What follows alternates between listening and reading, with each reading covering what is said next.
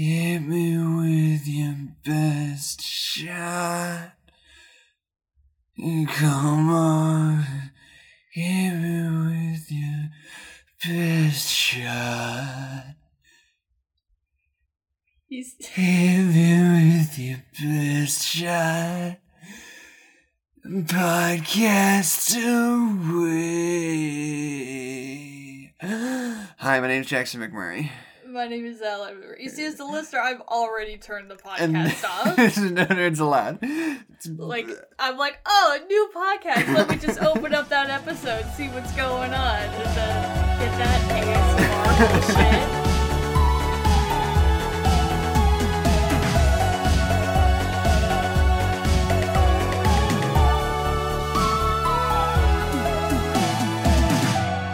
No, I wasn't close to the mic. The opposite of ASMR. I wasn't close enough to the mic for that to be ASMR. I can do it ASMR if you want me to. Do it. This is No Nerds Allowed. There's no nerds allowed. And then there's the theme song right here, and we fill the space with nonsense. Stop. I was singing the song we put at the beginning. And you know but it. That's also what that song sounds like. No, it's not. Yes, it is. So, okay. Today we are talking about Harley Quinn and the whatever Birds of Prey, blah, blah, blah. You're getting a lot of mileage out of that joke. It's not... What are you even talking about? Without saying the full time. Jackson, stop opening bubblies on the podcast. Why? Who cares? We had so much time before for you to open up that bubbly. Oh, people want to know that I'm enjoying myself. Till I was mid-sentence to open up your dumb, sparkly water. I want to crack a brew with the boy. God. Who's me. God. Okay. Birds of Prey, or the Fantabulous Emancipation of One Harley Quinn, is a weird movie. It's really fun, though. A lot of ways. Just in general, right? Mm-hmm. I want to talk about this movie's connection to Suicide Squad. Yeah. Because, it is in a lot of ways... Very similar. Very similar, and it's playing off a lot of the same filmic ideas as Suicide Squad. Yeah. And it's doing so in a fairly conscientious way. But there are some things that Suicide Squad... Excuse me. It's because you opened that fucking bubbly, Jackson. There are some things that Suicide Squad does that even if you're doing those same things, better and well, I still don't like.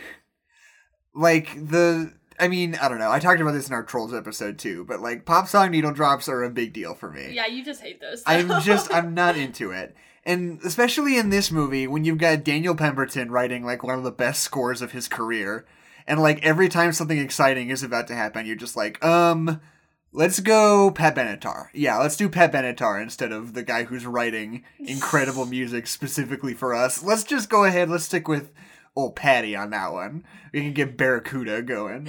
I know that's not Pat Benatar, it's Heart. Still. They sing Hit Me With Your Best Shot, which is Pat Benatar. Okay, gotcha. But see, I think there are times for needle drops.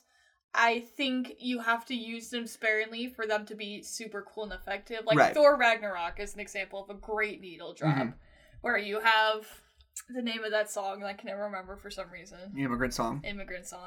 And but that's really the only needle drop in the whole movie. Right. So when it goes off, you're like, oh, holy shit, it's Immigrant Song. This is really fun.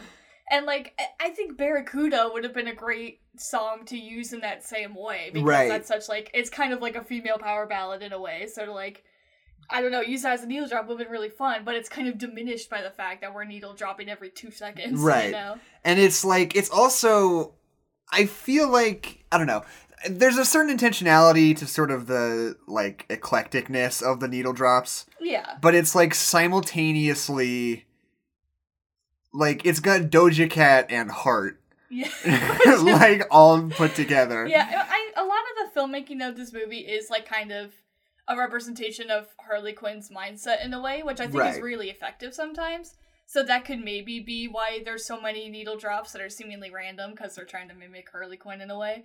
But we never specified that as a part of her character. With Guardians of the Galaxy, we established that Peter Quill has a thing about music and is listening to music. Right. So that's like a part of his character, and it makes sense why we're using all these needle drops, because we show him like literally needle dropping himself when he does things. Right. And so I think I don't think the thing that I said is true. I don't think it makes sense for Harley Quinn to be needle dropping all the time because right. she doesn't care about music in this specific way. No, yeah. I think that a lot of the time I think that there's a certain cynicism that comes with an overabundance of needle drops to me. Yeah. Because it feels less like, oh, this is a cool song I'm excited to use, and more like, you really like Heart, right? You like Barracuda? What if we put Barracuda in it? Would it make you like this scene more if we did that? If we put a song you already know and like in there, would you be more excited about it? Remember in Suicide Squad where they just played Seven Nation Army for like 2 seconds for no reason? No, it was like they play like the whole song and made like, absolutely no attempt to like sync it up to anything that happens like, on screen. Suiting up. Yeah, they and just Seven Nation Army is playing. We made the joke on the podcast when we covered it. It was like ages ago. I forgot that we covered that movie. Like literally they just like clicked and dragged Seven Nation Army from their iTunes library and like started it at the start of the scene, and we're just like, there you go, we've done it. So at least Birds of Prey did it better. Yeah, no, for sure. There's definitely, I mean, it's definitely done well. I wish that they had just like let the music that was being written for the movie speak for itself. Speaking of, the score for this movie by Daniel Pemberton rules. Mm-hmm. And it's one of the soundtracks I've had like on heavy rotation lately. And he's got like a lot of cool like melodic ideas and like a lot of like really energetic musical decisions that are really distinct and really fit the movie in a really cool way, I think. But the movie doesn't care about that score at all. Yeah. Like, whenever his score actually starts playing, it, like, immediately fades away to almost nothing, and they cut in a voiceover of Harley Quinn being like, so that's when I punched him right in the head! And you're like, what about the music, though? I was excited about the music. I like it when Harley Quinn talks. I thought that was... You like the voiceover? I don't like the voiceover. I thought that was a really fun use of narration. I mean, it's definitely a choice that I like, that they're like, this movie is being told by Harley Quinn, so they make a lot of really weird choices to kind of reflect the weirdness of Harley Quinn, and I think they do it really effectively. About the voiceover, my big take, this is a take I have about a lot of the movie. I like this movie more than I don't like it, but there's a lot that really bothers me about it. The first of which, and most basic of which to me, is that the story is just so goddamn convoluted, and it, like, is so... Like, you can either have a simple story and tell it in an idiosyncratic, nonlinear way, and have it make sense, or you can have, like, a really simple structure and tell a more complicated story within it, right? Yeah. If you're doing both at the same time, it's just impossible to follow. I mean, I don't know. I don't think it's that complicated of a story. Like, we're just trying to get a MacGuffin, and we tell you where the MacGuffin is, and we introduce all the characters. And yeah, but there's like 90 characters who are all doing their own thing. But I feel like it doesn't... I don't know. I feel like the details kind of don't matter, because, you know, okay, she's got the diamond. Then why even have them in there? Because it's Harley Quinn telling the story, and she doesn't know how to tell a story. Well, that doesn't make it good. Okay, fine. It's supposed to be bad. No, I'm just saying, I think the idiosyncrasy... God, I don't know how to speak English. I think the idiosyncrasies work because I don't think the story is that complicated. Right. If you think the story is that complicated, that's just your... I mean, look, it's small not... Neanderthal brain. It's not complicated. It's just overly dense. There's a lot of weird moving pieces and a lot of weird characters on the board that you have to try to keep track of. Yeah, that's really Most fair. of the time, you don't even know what they're doing until 40 minutes after they do whatever they're doing. Yeah. So you're trying to keep track of the characters and figure out why you should care about them. Mm-hmm. And we keep jumping back and forth in time, and it's hard to, like, track what everyone's motivations are at any given moment. Yeah. I don't know. I thought that was kind of, like, I thought that paid off really well, though. Like, at the beginning of the movie, when you're talking about the crossbow hunter, and that's how we get introduced to Cop Lady, and like how she's going through the whole thing, and then only later do we realize that that's the Huntress and that's connected to the whole mom murder thing. I don't know. I thought that paid off really well. But I also think Huntress doesn't even need to be in this movie. But I really like her. Like she doesn't serve any actual narrative purpose at all. Yeah, I kind of agree with you. She's just kind of there, but like I love her though. Like the acting performance that she's giving of like this person who doesn't know how to interact with people but is also just trying to murder people. It's just so good. It's a really good performance. Yeah, there's a lot in this movie that just is there because they wanted it to be. Yeah. And they don't have any real reason for it to be, and it's usually good. Yeah. But it's still just like, it's just one more thing, you know? Yeah. Well, but I feel like there's always that opposite scenario with like movie production where it's like we wanted this really cool thing to be in there, but we just decided we can't put it in, so it's not in there. Right. And then like you could tell they're kind of upset about it. And everyone's like, "Oh, that would have been cool." Like I feel like with this movie, they're like, "We're just gonna do it. It doesn't make sense, but I like it and I want it to be in the movie." And I don't know. I kind of like that. I always think you should cut out everything you possibly can. It should be everything. Lean and mean. But like, and a great example of that is like when she's getting interrogated by Ewan McGregor and he like hits her and then she like has a weird daydream about being a burlesque dancer, and you're like, weird. Okay, like obviously this is something you wanted, like obviously this is something you were gunning for from the beginning, but like you gotta have a good like Shape of Water called. They want their idea back, and like, but it makes sense in Shape of Water. Can somebody tell me why Guillermo del Toro is standing outside with a baseball bat? Like, it doesn't, like, even within it doesn't make sense, because it's like, she's just dancing with a bunch of guys, and then she's, like, dancing with Ewan McGregor. Yeah. And you're like, but it doesn't even, like, reflect the status of things, you know? Like, I mean, no part of it Well, it does reflect her going back under the wing of an incredibly powerful male mob boss again. That's kind of what they're talking about. I guess. I agree with you that I think it's weird, and it definitely doesn't fit, but it is at least reflecting something. Yeah. And I think it's super cool. It's a fun scene to have Harley Quinn, like, marrying this thing with Marilyn Monroe in it. Right. And I think it's a really cool thing. Like, it should have just been like a bonus feature or something, because it is really cool. I just don't know where it fits. Or like, I don't know, just film that and put it over the credits. I think that would be fun. That would have been fun. It doesn't need to make sense then. It's just like, check it out. Here's Margot Robbie and Ewan McGregor, and they're going to do a dance. I'd be like, hell yeah, this rules. God, Margot Robbie's doing such a good performance, though. Like, I really... Like, she's being able to play Harley Quinn in a different way than she was kind of forced to in Suicide Squad. And it's not... We talked about in Suicide Squad where we wanted her to be able to play Harley Quinn a different way, and she's still not playing it that way, but it also wouldn't make sense for her to do it that way because the scenario has changed, where she's not with the Joker anymore. I don't know. I do kind of think that a lot of the time they just, like, give her too many lines, and she just, like, keeps... No, it's not, like, on her performance, but just, like, the writing. Yeah. It's like they think...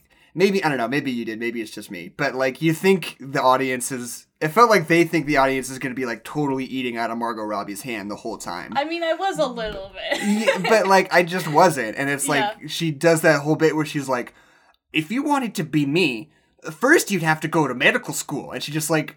in a single shot, like, talks about her backstory in a fast, annoying way for, 3 minutes. But I think that's just the character, though. I think Harley Quinn never shuts the fuck up. I know, it's annoying. A part of it, but that's just a part of the character. And, like, okay. And my other... This is not necessarily a filmmaking qualm as much as it is, like, a big idea thematicism idea. There's a lot of movies like this. I couldn't name another example off the top of my head. Great, but cool. Where, trust me. So, like, the messaging of this movie is around, like, oh, if you are a woman in the world and you are unattached from, like, male protection, it's a lot harder for you. And it is a tough world, and it feels like everybody's out to get you, right? Mm-hmm. And so the way that you deal with that is you band together with other women. Stop drinking bubbly. You count on other women to help you, and you go out of your way to help other women. Women stick together and make it through this man's world, right? And that's great. But the thing about Harley Quinn is that she actually sucks, though. Yeah, she's a bad person. Right, yeah. So it's like, I don't know.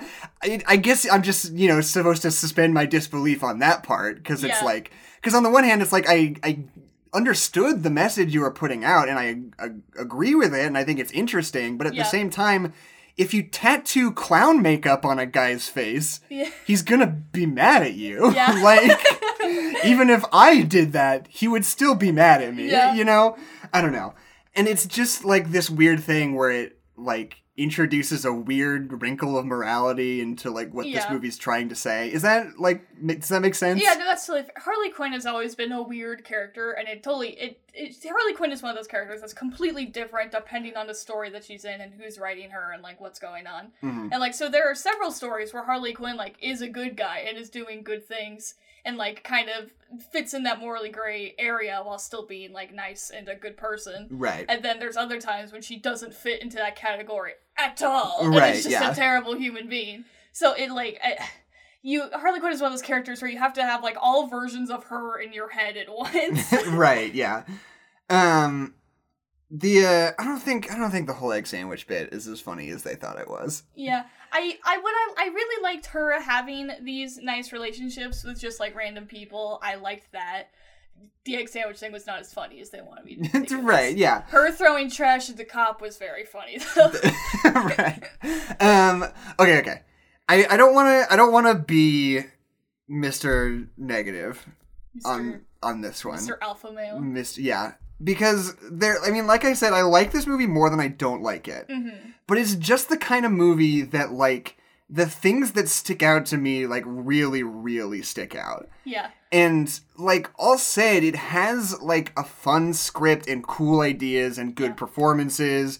And, like, it flows pretty naturally for the most part. And, like, it's super fun to watch, and I like it more than anything else. But I'm just frustrated that it wasn't better, you know? Yeah, no, I get that. That's why I'm, like, picking out the things I don't like about it so much. Because it's so close. Right. I mean, that's just how you are about movies, though.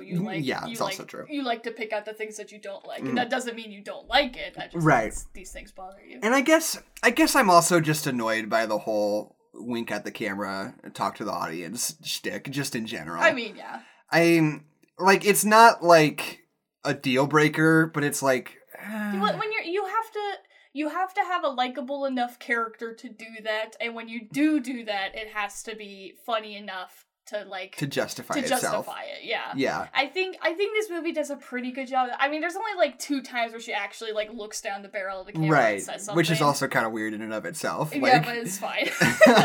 But like they do it sparingly enough that I wasn't like, okay, I wasn't getting like Pinkie Pie vibes where it's like, oh my god, okay. She knows she's in a movie. Oh my god, fourth wall break. Is it 2012? But yeah. The way that this movie handles, like, its fight scenes, like, I said this to you when we watched it, but, like, it feels to me like it's set up kind of like a video game, in it that we're just kind of going, like, set piece to set piece, and then we do things once we're inside that set. But, like, each one of those set pieces is crafted, like, so perfectly for whatever they're gonna do that it's, like, so much fun. Like, she goes to break out of the jail, and the sprinklers start going off, and she does that awesome fight scene in the water.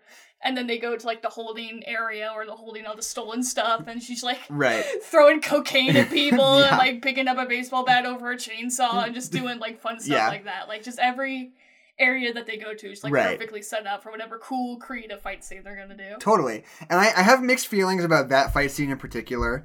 Because on the one hand, I really like the idea of taking what is basically one extended fight sequence and splitting it up into 2 parts over the course of a non-linear story, you know? To, like, do the first half of a fight sequence and then cut back to the past and then put you back in the second half of it, I think is fun. I think it's a cool idea.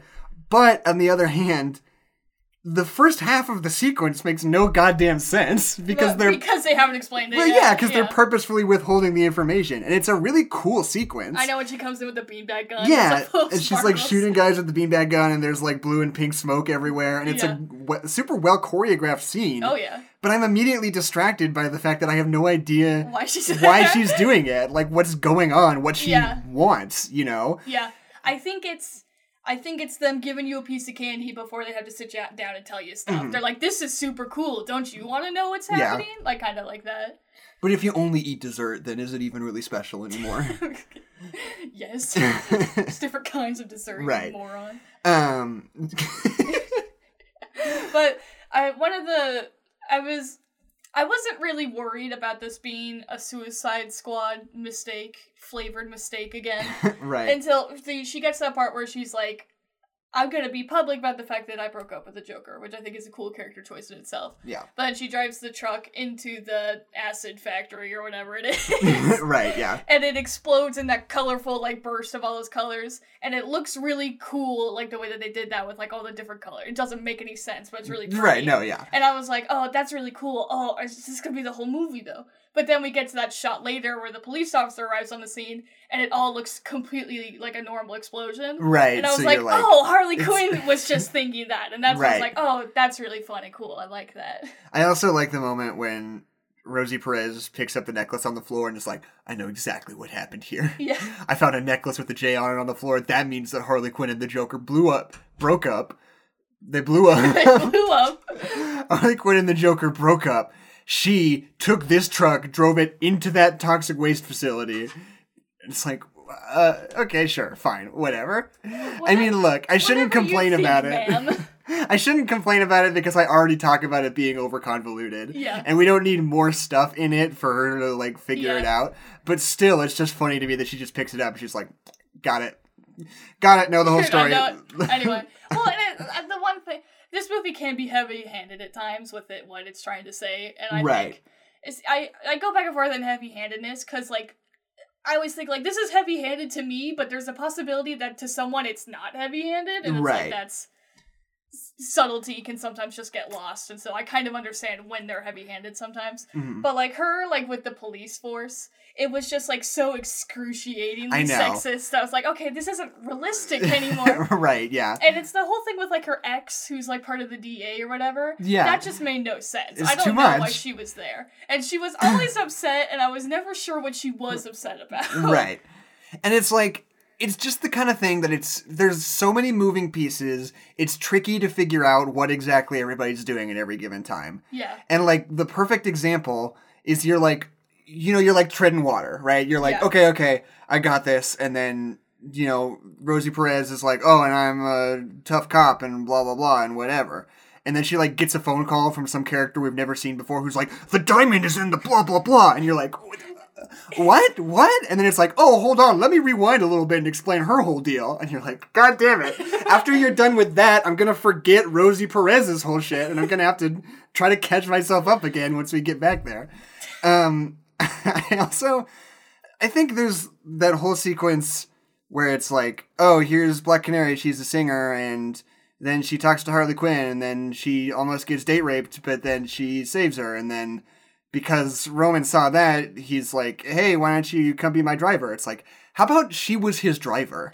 Like, that would have worked. Well, and it's like, you saw her beat up some people. How does that in any way mean that she's good at driving a car quickly to escape situations? Like, she's not Baby Driver just because she punched a guy. Right. Baby Driver punches no one. Yeah. And it's just, I also think that, like, this movie does it a handful of times where it, like, wants to be a really goofy, fun, over-the-top romp, but it also wants to be excruciatingly realistic when it comes to sexual violence. Yeah. And it's like, I feel like those things... Like, I don't think you can never do that, but I feel like there's a tonal shift pretty drastically every time. Yeah. Like, I remember that first time where it's like, to me, the most upsetting of those sequences is when Harley Quinn is, like, super drunk and that guy is, like, about to rape her and, like, put her in the back of a van or whatever. Yeah. And you're like, that's fucked up. And it's, like, upsetting to watch and you're not having a good time by design. I think... And then Black Canary shows up and it's like, oh, what are you doing here? And then it's like Motown needle drop cue and it's like beating the shit out of this rapist. And you're like, I mean, that scene is less worrisome to me because Black Canary is there and she's pretty much there the whole time. I'm like, oh, Black Canary's not going to let her get date raped, so there's no fear there. I would argue the scene where Obi-Wan Kenobi forces that girl to strip is way more disturbing. I don't even think it's disturbing because I'm just taken out of it by the fact, like, how completely unnecessary it is. Yeah. Like, and that's true. Like, it is more upsetting, I think, but, like, so, okay, let's talk about this, right? Yeah. This is the worst scene in the whole movie, I think. Can you agree with that? I mean, the two scenes that I don't like in this movie is that scene and the scene where the family gets their faces cut off, because I just think that scene's too much. Right. I don't like that scene. I kind of like... See, I don't know. I like the gag of, like, having someone cut off somebody's face and, like, not, like, show it, but, like, tactfully edited around it. I thought that's like cool in a vacuum. I just don't feel like it fits in this movie. Yeah, I mean, it's showing that one guy's a psychopath, and that's fair. Right. And it's showing that Obi-Wan Kenobi is like a sociopath, kind of, and that's right. fair. Like, it establishes their characters well. It's just icky, and I don't like it. Right. But anyway, later in the movie, Roman Sionis is Ewan McGregor's name. He finds out about something that he doesn't like. I don't remember what it is. Somebody has the diamond or something. Harley has the diamond. Harley has the diamond. He's like, oh, I'm super mad. So he just, like, finds some random woman at his club and, like, is like, get up on the table, dance, take your clothes off. I want to rip her dress off with a knife. And it's, like, this really upsetting, like, scene of sexual violence perpetrated on this woman we have never seen before, we will never see again. It's a sequence that has absolutely no bearing on anything. It doesn't even, like, illuminate anything about any of the characters involved. Yeah. I genuinely think it was just because you could have been having too much fun with the villain. That you're like, you're having too much fun with the villain. Let's remind you that he's a terrible person. And then they just do that. And it's like, that, okay. It's like, there's problems with making, like, too fun of villains, because if the villain's too fun, you kind of lose a little bit of sympathy for the character, or, like, a little bit less sympathy for the conflict as a whole. Right. Because, like, if the villain isn't evil, then what are we even doing here? So I think they were like, we're having too much fun. Ewan McGregor's having too much fun. This is a villain. We need to remind you that he's a terrible person. Yeah. And it's just, they just do it in a way that I don't like. Right. See, I think my thing is that, like, we've established well enough, like, within the context of this movie, I think that him just being an asshole is plenty, right? Yeah. And you can have fun with somebody being an asshole and still, like, hate them as a character in the way that you hate people in movies, where it's, you know, it's obviously you don't actually, like, not want to see them, but it's just part of the whole experience. They're a cad and you boo them. Yeah. And, like, the fact that, first of all, that he, like, cuts somebody's face off is like, oh, he's messed up. That's cool. Established. He's dangerous. Cool. Yeah. And it's like later he's like, oh, check it out. I got a shrunken head on my wall. He was some African guy. He sucks. Now he's on my wall. That's hilarious. You're like, oh, he sucks. Yeah. Like, he's no cool. And then he's, like, so awful to Harley Quinn. And he's, like, saying all these horrible things to, like, women, like, most of the movie. Yeah. That's plenty. I don't need to, like, actually viscerally be upset by something he does. Like, I'm on board with that he sucks. Yeah, you know? Yeah. I don't know. But also, like, Ewan McGregor, if we end up doing weird coronavirus Oscars this year, he's gotta get Best Supporting Actor. Out of the, like, 9 movies that came out this year so far, like, Ewan McGregor is, like, cream of the crop, like, top tier. The weirdest performance, and he does it so well. Like, this, like, sociopathic, like, asshole rich guy who's just like, he just plays that character so well. He's like this weird, hyper-rich gay club owner who's just like, I mean, he's just like a sociopath, and he's always just like, he doesn't seem to feel any emotions other than, like, casual whimsy and rage. Yeah. And there's, like, no in-between. Slurp. You have anything to say? I'm just thinking. I really like that they made Black Mask not stupid. Because in the comic books, isn't he just like a gangster who, like, falls in a pit of acid and gets a mask stuck in his face? I don't even think that. I think he's just a gangster. He's just like a crime lord. Oh, I thought the mask was, like, permanently stuck on his face or something. Let me check. Let me take a look. Because that's stupid. Maybe I just invented that stupid thing. DC also does have, like, 4 different continuities. So maybe in one of them, that's true. That could be. My understanding has always just been that he's just a gangster. He's just a gangster, and he has a mask because it's scary. Yeah. Wikipedia, give us your secrets. I was born wealthy, early secure,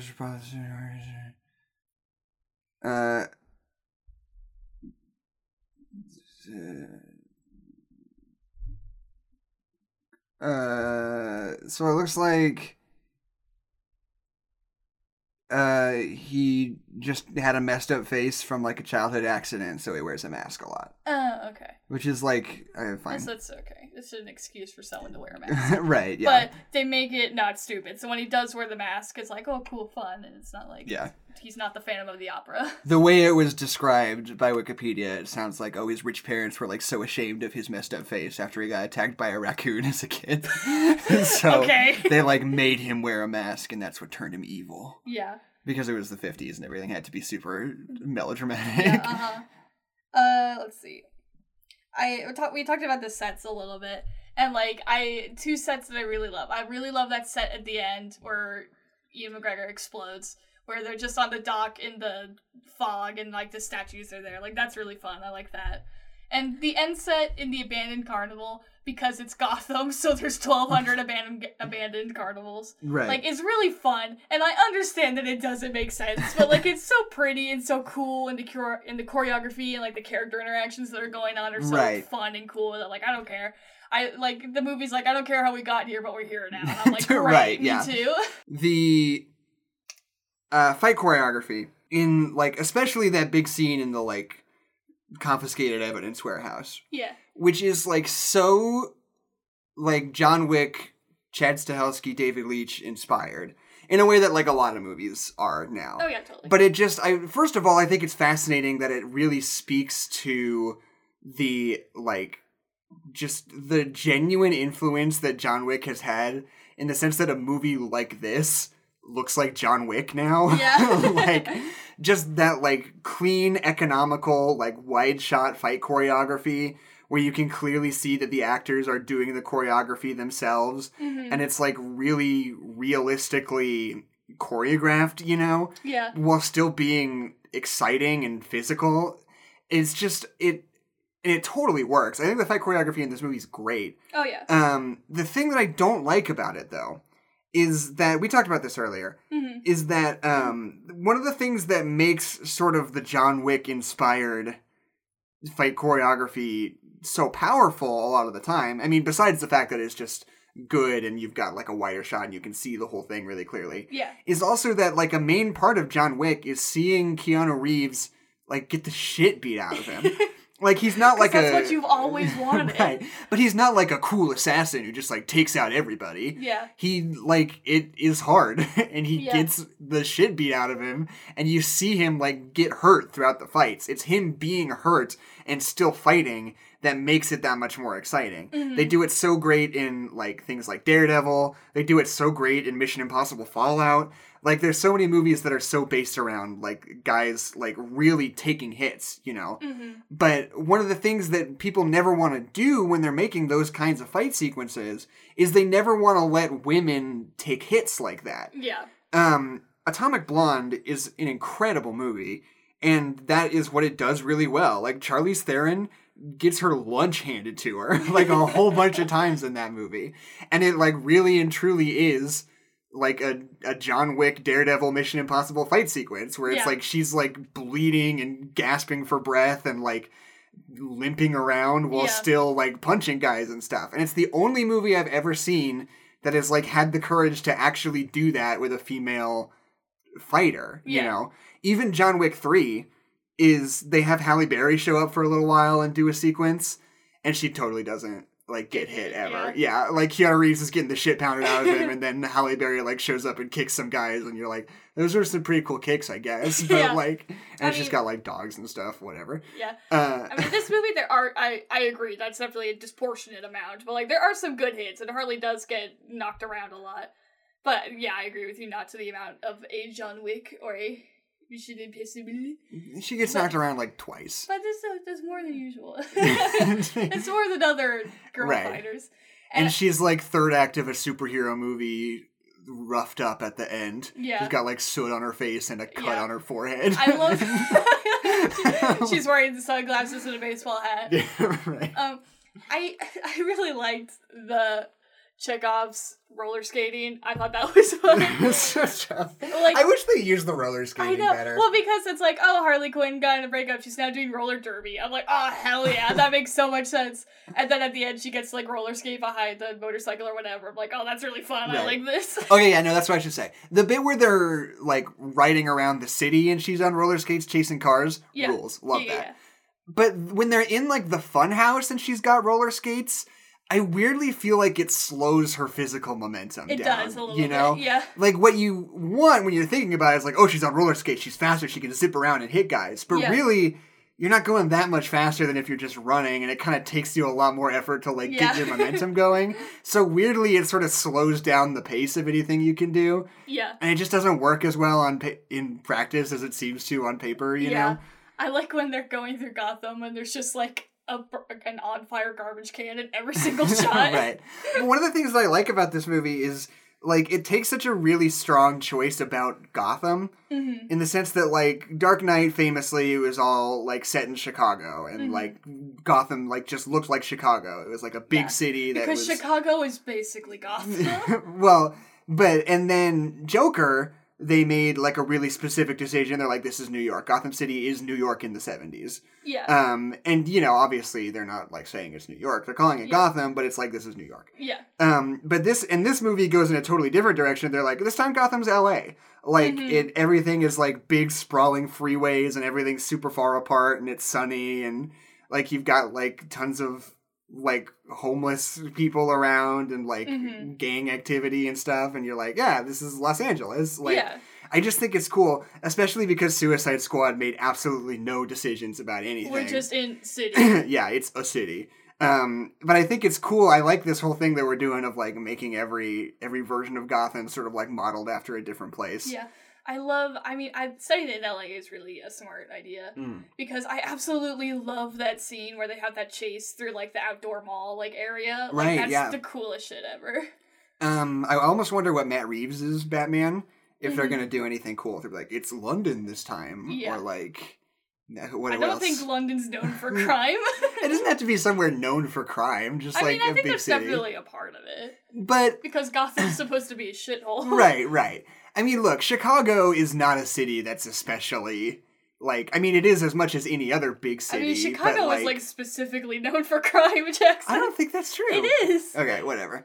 But, like, I don't know. But my point is, like, Los Angeles is a place that's known for crime, and New York in the 70s is known for crime. That's one of those things that's, like, when you hear stories about what New York was like in the 70s, it's like, what the fuck? Yeah, every single cop was on cocaine, and if you murdered someone, you could just give them $20. Yeah. And, like, that's it. And it's like, everything just seemed so shitty and whack in New York, and everything, apparently there was, like, in 1977, there was, like, a heat wave and the entire city just, like, lost power. Yeah. And it was like the Purge. And you're like, what the this happened? Like, this was real life? Why did we, like, let New York exist after that? I know. Why didn't we burn New York to the ground?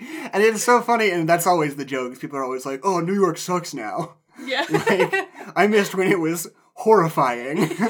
Like, I just think that's so funny. But it's like, it is also, like, equally crazy that we, like, rehabilitated it somehow. Yeah. Like, that, you know, not that New York is, like, perfect now, but, like, that we, like, did something about it, and now it's, like, kind of regular. Fixed it? Yeah, I don't know. It's just so crazy.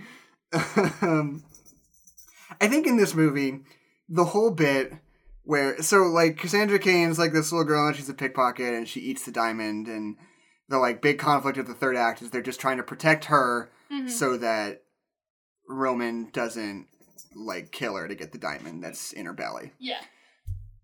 But, like, I feel like they do a lot of legwork trying to convince you that Harley cares about Cassandra. Uh-huh. When honestly, based on what I've seen already, just like, she's a kid, she shouldn't get killed, is plenty. Yeah. I think all the stuff where they're doing their, like, bonding time is mostly super boring, and I don't care about it. But I love that, though. I love that character interaction. You thought the bit where they were, like, at her apartment, and they're, like, talking about the rules of how to live or whatever, and she's like, you should always, when you're talking to boys, and you're like, what? I like that. You like that? I hate that. I hate that. I thought that was such... Okay, let me let the dog in. Just keep the door open.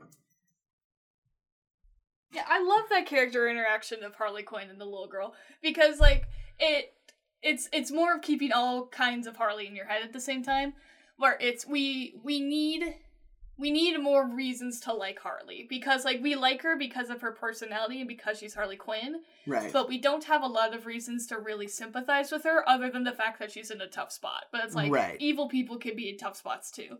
Right. So, like, we need more sympathy for her, and I think that really builds that relationship and builds that sympathy. But then when she kind of betrays Cassandra, I think it also speaks to Harley Quinn's, like, mindset. Like, she's like, I want to be a good person, but I literally can't, so whatever. Right. I don't know, I just think that whole bit is, like, boringly written. And, like, it just doesn't hold my attention. I don't know. Like, especially in a movie like this, where, like, so much of it is, like, pitched at a 10 so often. Yeah. When you go here and it's, like, a 5.5 for, like, 20 minutes, and you're, like, they're just, like, talking to each other about, like, I don't know, like, I don't even remember what they talk about. What are they talking about? She's talking about, like, how to do crime and stuff. Yeah, stupid. I liked it. I like that character interaction. I don't. I mean, I like character interaction stuff, so I really like when they're just, like, hanging out and talking, because you've built so many strong characters, like, having them interact is really important. Like, with the guy that owns the restaurant below our house, and he's like, this is my favorite person, he's the only person who cares about me. Like, I love that. Yeah, I guess. I mean, I don't know, I like that old guy too, like, he's fun. I'm trying to put my finger on exactly what it is I don't like about it. I mean, I guess that's all I can really say, is that it's just weirdly low energy, and I was not engaged by the writing. I don't know, I shouldn't try to defend myself more, that's exactly how I feel. I mean, I love that set so much, and I love, like, the hyena so much. The hyena's good. I wish they got more mileage out of the hyena. I wish they did more things with the hyena. What's the deal with that beaver? I don't know. Why does she... And it's not even like a gag. Yeah. She just has a, like, taxidermy beaver. Yeah. Which, maybe the joke is that could be a word for vagina and feminism. No. But, it's like... just a thing that Cass likes, and so it kind of represents Cass. Maybe. No, she doesn't like it. She's like, what's up with this weird beaver? But then she picks it up and takes it. Like, Harley Quinn picks it up and takes it. No, then Cass does. No, she's holding it in the car. That doesn't mean that she picked it up. I'm almost 90% positive Harley Quinn was the one who picked it up and took it. Either There's way. absolutely no business about it whatsoever, besides that someone's like, what's with the weird beaver? They're like, I don't know, it's weird. We have it now. Well, when she calls Ian McGregor and she's like, yo, I got the kid, she, like, looks at the beaver and she's like, don't judge me, beaver. Like, it's just a thing. That's not funny either. But listen. It just, I don't know, there's something about the beaver that feels almost spiteful. Okay. Like, someone was like, what's with the beaver? Why is there a beaver? It's like, I don't know, I like the beaver. The beaver's a whole thing now. Yeah. We're gonna have the beaver for the next 40 minutes. It's like, but you know, I want the beaver. I think this movie this is totally unrelated. I think this movie, this Needle Drops, is so funny because, like, Doja Cat is so in right now, and, like, that song, like, it's so relevant, which is weird. Right, yeah. How, like, Needle Drops are one of those things where, like, you kind of have to use, like, older music, because then you're sure that people like that music. But for them to have some music in it that's, like, actually, like, really relevant is, like, impressive. Like, well, that's the weird catch-22 about that, though. Yeah. Is that this movie... It's gonna date this movie. Well, no, but that song was written for this movie. Oh. It's part of the, like, Birds of Prey soundtrack. They put together an album with a whole bunch of artists. Mm-hmm. Which is weird because, like, the soundtrack that Daniel Pemberton wrote and a lot of the other Needle Drops they do are, like, influenced very much by, like, 80s metal. Yeah. And, like, old school, like, white person taste, you know, that feels a little bit more accurate to, like, what Harley Quinn would be, like, into. Yeah. But, like, then the soundtrack is like, oh, also, like, Doja Cat and Lizzo and, like, all these I'm a bad bitch hip-hop artists. I mean, Harley Quinn is also a modern woman going to clubs, so I think she would also like that music. Yeah. If we went through your playlist right now, how many different kinds of weird-ass music would be in there? No, I'm just saying it's incongruous with the rest of the music decisions, you know? I don't know. It's just that, like, there's a certain amount of eclecticness where it stops being novelty and it starts just being messy, I feel that's like. That's fair. But maybe you disagree. I think with music, I disagree a little bit because there's so much music in the world and every individual's music taste consists of so many different types of music that I don't. Right. It doesn't bother me as much. I love the slow cover of Hit Me With Your Best Shot. Yeah, I know. You wouldn't shut up the whole movie. It's so funny. Like, it's one of those things that's just, like, so, like, comically modern Hollywood, yeah. you know? And people always joke about it being in trailers, but in this movie, I don't even remember when they do it. They do it when they're, like, all going to the place. Right, so it's not even, like, particularly relevant. They're just like, hit me with your best shot. Yeah, I know. It's just so funny to I me. just think when you do that, like, that can be a really cool thing. And the reason why modern Hollywood does it so much is that it can be really cool. But you have to be really specific with the song you use. Like, in Age of Ultron, when they do that with No Strings on Me, it's, like, the dopest shit ever. Well, but here's the thing. Is that is very much a trailer technique, right? Yeah, yeah, totally. And it works really well in a lot of trailers. But, like... the only other people I can think of who do it in the movie is in Power Rangers when there's that slow cover of Stand By Me. Yeah. Which is also hilarious. Like, that is just not something you should do, I feel if like. they did it in Power Rangers, you probably shouldn't do it. That's a good rule of thumb. But, like, I don't know. And it's just... Oh, Franklin. Where's your toy? Get kicked out. I shouldn't, like, throw it, because he's just going to take it back. Yeah, but if you hold it, he's going to bark also. What was I talking about? Slow covers. It's just hilarious. It's so funny to me. And it's, like, especially the fact that it's Hit Me With Your Best Shot by Pat Benatar. Yeah. It's just, like, pick a Pat Benatar song out of a hat, because she's a tough girl, I guess. I just think it's so good. It's good. Why wasn't there any Paramore in this movie? Because Paramore's not as popular as you think it is. People really like the Paramore's new album. But like, what was I just about to say? Man, I really hope the mic doesn't think that. What the fuck are you doing, Franklin? I had a follow up to slow cover discussion, but I forgot what it was. If they do it in Power Rangers, you probably shouldn't do it. It'll come back to me later. Do you have something else you want to... Let me look at my notes. I really like that Obi-Wan Kenobi explodes. I think that's fun. That is funny. Because there's something so perfectly... It, like, is a total, like, de-escalation of the stakes in a way that doesn't feel like it's ripping you off, you know? No, it feels really cathartic. And the fact that he explodes... Yeah. And it's just, like, another layer onto that. Right. Because I feel like the versions of that are, like, either he, like, explodes and you're like, oh, that was it? Like, they just blew him up? Like, that was dumb. Yeah. But it doesn't feel like that. There's something about it, like, the timing of it is just such that it happens at exactly the right moment that you're like, that's hilarious. Yeah. Like, I totally, like, I was expecting something bigger, but then it cut me off and it just did that. Well, and I'm not mad about it. I just think it's funny. Well, because it's the fact that they established that she's just pulled a grenade and you're like, oh shit.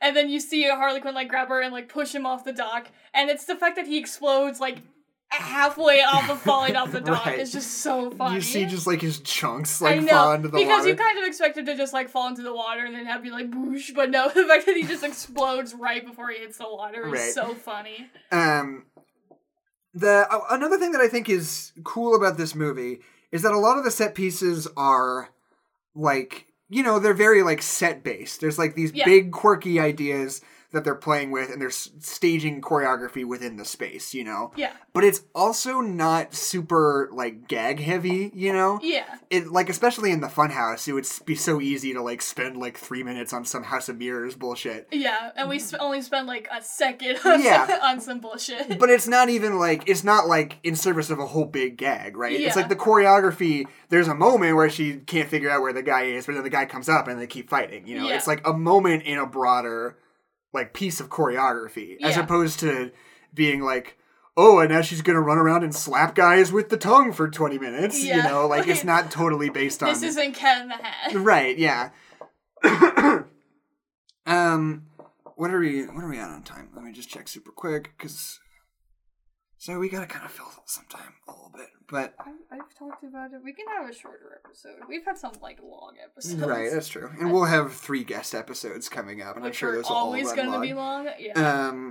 I already talked about how I want women to get beat up in action movies. Yeah. You talk about how you hate women. Right. And that you're an alpha male. Yeah. And I'm an alpha male, and I'm glad that we didn't spend really any time on this movie. I wanted to bring this up at the beginning, but I forgot. But like, whenever we're covering a movie like this that has sort of become a shitstorm in its own sense, I don't want to spend too much time talking about lame, bad faith criticisms, you know? Yeah. I just don't want that to fill the airtime. We're going to do Last Jedi eventually. I don't want to do that then either. Yeah. And, like, there's, you know, and that'll always be a thing. Yeah. I'll only talk about the bad faith of The Last Jedi in response to The Rise of Skywalker, because I feel like it's very relevant. But well, but that's different. I don't want to be like, oh, people said that Some people think this. Yeah, I don't want to spend so much time because you already know what people think. Yeah. You're a person in the world. Right, we're just saying what we think. Yeah. I mean, like, I was going to say something, I forgot what it was. I was just thinking about this a lot the other day.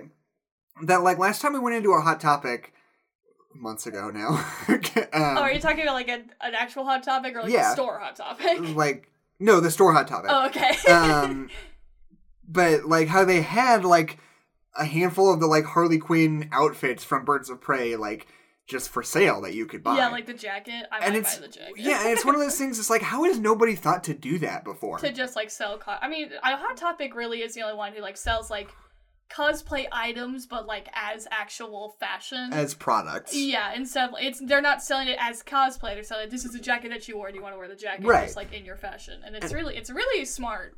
Yeah, it's actually like, and especially because, like, not only has like cosplay culture been huge for a long time, yeah, but also I feel like the culture of like fandom is like totally different than it was like 20 years ago. Oh, yeah. You know, like I don't think that would be necessarily that cool of a thing to do in 1998. Yeah, people would be like, no, I don't want to wear a jacket from a superhero movie. Yeah, exactly. It's like, I'm an adult. No.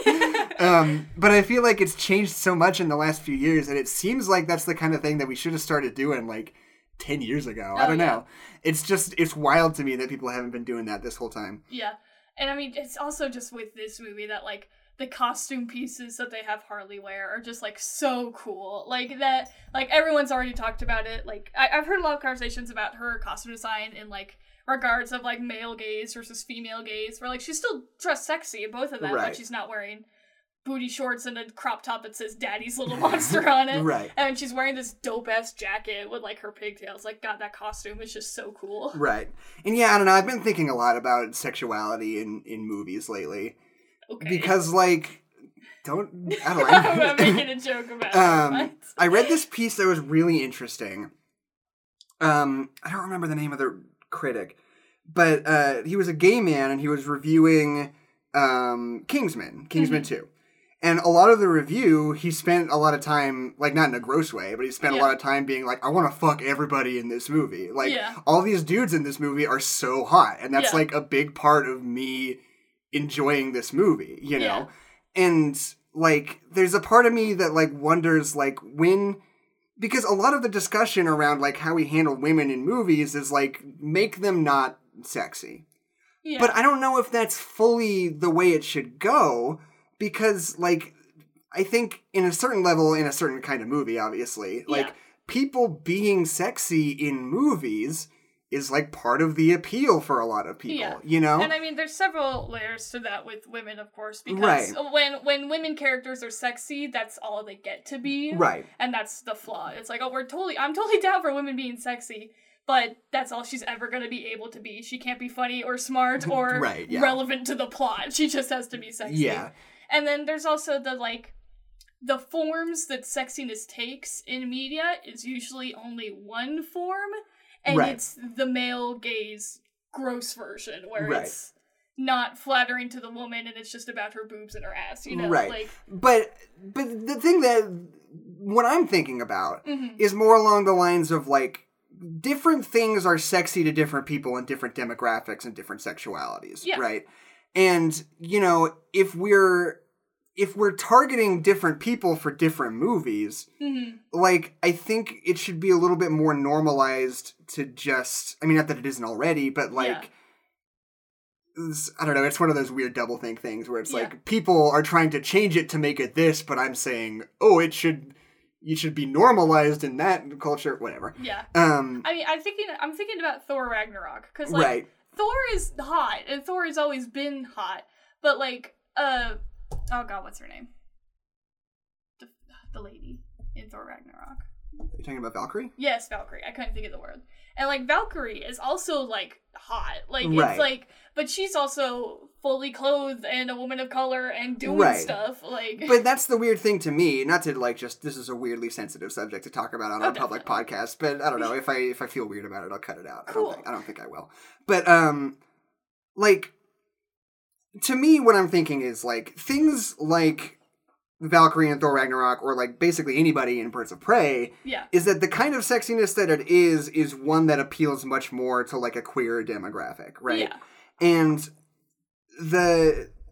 I'm just thinking that, like, obviously not every movie should be tailored to everybody, or especially, like, not every movie should be tailored to the straight male perspective, but I think that saying something is cool or not cool depending on how modest the clothing is feels weird to me. Yeah. Because if, you know, being sexualized is being sexualized, and I think there's a version where you can have something be sexy to a straight male audience without being degrading, you know? And that there's just a balance between a lot of different things, you know? Yeah. And, like, I mean, basically what it comes down to is I feel like sex appeal is important in movies in a lot of different ways, and I feel like that I don't think women should never be sexually appealing to straight men in movies. It should just be more balanced and more conscientious, I guess. Yeah. Is what I'm trying to get at. Yeah, it's like, there's nothing wrong with men being attracted to women when women are sexy, but, like, it's like I said, like, that can't be the only thing, or it can't be only that one type of sexy, because even to straight men, like that lady wearing no clothes isn't always sexy, and we just have assumed that it is. Yeah, I don't know. I always think it's interesting talking about, like, male gaze sort of things, because, like, as a straight man, an alpha male, as a red pillar. Which one's the one that sucks? I mean, people who talk about it suck, but, like, if you take the red pill, do you understand that men are repressed? Or if you take the blue pill, do you understand that men are repressed? I think if you take the red pill, because you, like, wake up. Right. Like, as a red pill alpha male, I feel, like, uniquely qualified to, like, recognize male gaze. Yeah. If it, like, works on me. You know? Does that make sense? Yeah. Like, if I fall in the pit trap. Right. If I'm like, oh, yeah, no, totally. If I look up and I'm in a hole. Right. But it's like, you know, like, a great example is, like, Atomic Blonde, where it's, like, 90% of the movie, like, I'm not aroused by it at all. Yeah. Like, and there is a certain amount of, like, sexiness to her character, because she's, like, a secret agent or whatever. Yeah. But, like, and not that Charlize Theron isn't a beautiful woman. Yeah. But, like, as it's going on, as it's being filmed, I personally, a straight man, don't feel anything sexual about it. But if something like Wonder Woman and Justice League, I'm like, you know, it's the same costume, more or less, all that kind of stuff, but just the way the camera moved, the way it frames her, like, me personally, I feel different about watching it as opposed to, like, Patty Jenkins as Wonder Woman, you know? Yeah. It's just something that's interesting for me to think about, because... I think Wonder Woman is, like, sorry, I'm interrupting you. No, it's okay. But, like, I think Wonder Woman is, like, the perfect example of, like, the male gaze being exemplified, where they had costumes that were used in Wonder Woman, and then when they went to Justice League, they had the same characters with costumes that they already had, right? But suddenly they were in skimpy, like, female warrior outfits, right? Instead of the cool costumes that they already had. Right. Like, I think that's just, like, hitting the nail on the head of just, like, that's right. It. I found it. Okay, yeah, I don't know if I have anything else to say on that subject. And I mean, this is kind of, we can cut this out too, but this is just a generalized statement. Like, there's definitely, like, men are sexualized also, and there's also problems with, like, males' body image and, like, all these things too. But, like, that's not what we're talking about. Yeah. Like, you know, like, I hate when I'm talking about a topic that's specific to women and people want to bring up the men's side of that issue. Right. Because I acknowledge that's there and it is also a problem. but that's not what I'm talking about right now, so why would you interrupt me to talk about men's problems? And yeah, but I feel like it is also sort of part and parcel in that, like, thing I was talking about, like, Kingsman, you know? Yeah. And it's like, you know, I think that, I don't know, there's just a lot to unpack when it comes to, like, sex appeal in movies. And there's a history here. But there's, like, so many different angles and perspectives to think about. Because I think about, like, Channing Tatum in Kingsman 2, who basically serves no purpose except to just, like, hang around and, like, be pretty, you know? Yeah. And, you know, he is, like, a character, kind of, but he's not, like, important in any meaningful way. Yeah. He's just, like, another hot man in this movie about hot men, you know? And it's just, I don't know, it's so interesting that it's like, when do things come back around? Is that a problem still, or is it different? And how does the way we apply it to men in this instance apply also to how we might apply it to women, you know? And, like, because, like, with the sexualization of just people in general, like, the way that men are sexualized is way different than the way that women have been sexualized. And that's, people talk about that all the time, where it's like, even when men are sexualized, it's still the male gaze of, like, this, like, perfect embodiment of being muscular and, like, powerful. And then, like, how that's, like, not attractive to women. And yet that's what we're forced to see, what men are forced to look at, and what they don't look like that. And it's just, it's interesting. Like, it's all tied up in things, and you get to things of, like, history, and, like, what is there more of, and, like, how is it perpetrated, just, like, stuff like that. But, like, if I'm talking about a specific issue, like, don't bring up men things, because I know about those things, and I'm also kind of talking about that things, but don't be like, men also! I'm like, yes, I know also. It's not what I'm talking about. Well, it wasn't what I was talking about. I know. This was just a tangent I wanted to go on. This is what I interrupted you to say. How should I handle the review? I should probably do a 5-star. I don't feel like I want to do a 1-star of this movie. Why do women... Why?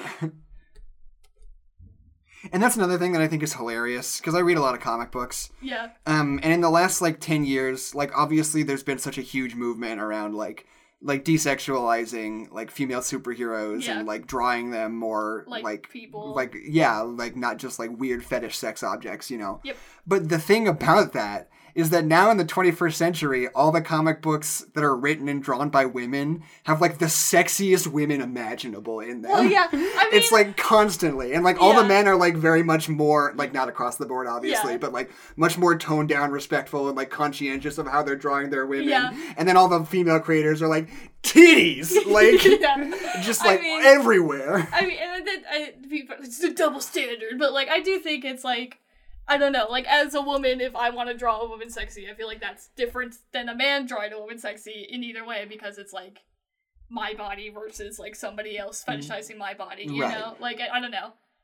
But it's just so funny, because that's just the movement. It's like, in that medium, it's empowerment, you know? It's like how they're doing it. It's like, and obviously, like, the context is different, and the nuances of how they're actually drawn are different, but it just makes me laugh that, men basically don't really do that anymore in, like, mainstream comics, and women are just, like, going crazy. This review comes from Letterboxd.com. Don't read it. I'm not. There's a microphone in the way. So, wait, sorry. Adeline, do you want to hear a 5-star review of Birds of Prey and the What if I don't? And then we can just end the podcast and it'll be weird. Fine, I do. Okay. You're gonna hold me hostage like that. Okay. This review comes from Letterboxd.com. They say, on the third watch, I caught the little bit that Ali Wong's character was the ex-girlfriend of Renee. Hell yeah. The third one. The third one? They say it. They say it. They like, tell you. Out loud. It's not subtext. It's text. It's written on the screen. Yeah, it says XGF. Literally on the screen. I think there's, like, hearts and stuff, too. That's just you being, like, heteronormative. That just paints you poorly. My name's Dexter. My name's Alan. And this is Jonas.